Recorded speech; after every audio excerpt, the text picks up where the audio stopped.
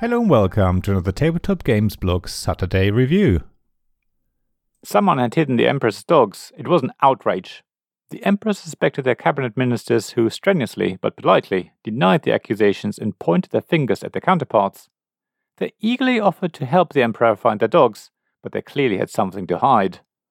When the Emperor was convinced that they could hear a dog behind one of the closed doors leading to one of the minister's private chambers, that minister would quickly lead the Emperor away to another minister's door.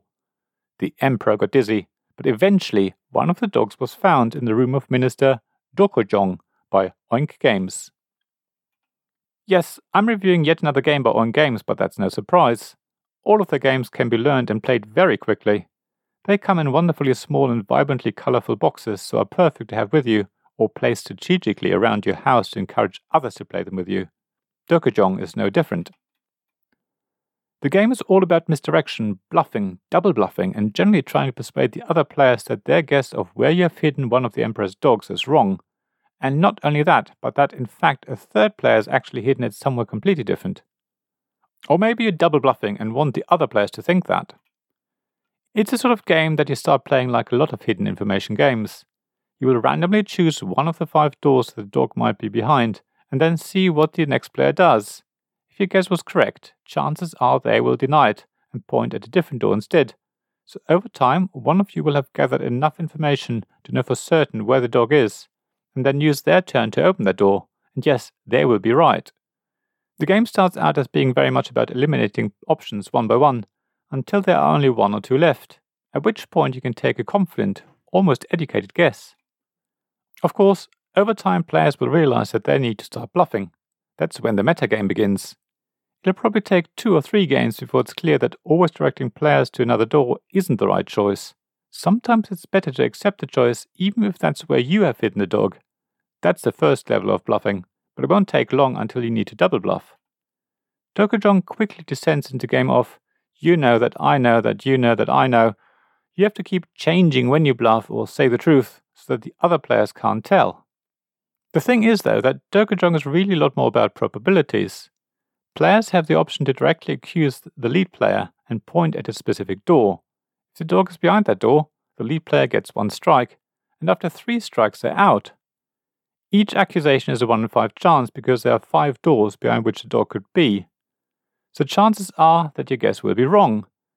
Yet, making a wrong guess isn't actually so bad. All you have to do is reveal one of your 5 doors that doesn't have the dog behind it, and if you survive a round with 3 revealed doors, you get a point. And once you gain 2 points, the game ends. So in reality, you get 3 guesses. Get all 3 wrong, you get a point. If you guess correctly with one of the 3 guesses, the leader gets a strike. Overall, the odds of simply guessing give you an almost 50-50 chance of winning the game. The odds are slightly against you, but not by a lot. Unfortunately, those odds break the game for me. It's really not easy to just guess, because chances are that you will win. There doesn't seem to be any mechanism in the game to encourage players to not randomly guess, even though Dokojong really seems to be designed around the concept of people pointing at doors, slowly revealing more information until they have limited the options enough to make a confident guess. That's how the game should be played, and that's how I really enjoyed playing it. As soon as you realize that you might as well just accuse the lead player directly, because your odds are probably just as good as when you try to slowly reveal the truth, the game stops being fun. I seriously hope I misunderstood the rules or missed something somewhere, because Dokojong could be the type of game that is great at parties and a great icebreaker. It's sad and I feel really bad, but as it stands, I can't recommend it to anyone, and until someone tells me where I went wrong, the game will be put away. Thank you for listening to this Tabletop Games Blog Saturday Review podcast.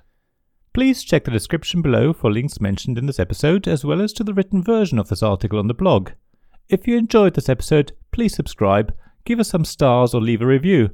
Please also tell your friends about me, and if you want to offer financial support, check out my Patreon and Ko-fi pages, links to which you'll find in the blog at tabletopgamesblog.com. So thank you again for listening, and I hope to see you again soon. This podcast was made possible by the generous help of my Patreon supporters. Royal Patron Sean Newman, Castle Guards David Miller and James Naylor, Dice Masters Alex Bardi, Paul Grogan and Robin Kay, and Shining Lights Gavin Jones, Sarah Reed, Richard Simpson and Tim Wernick.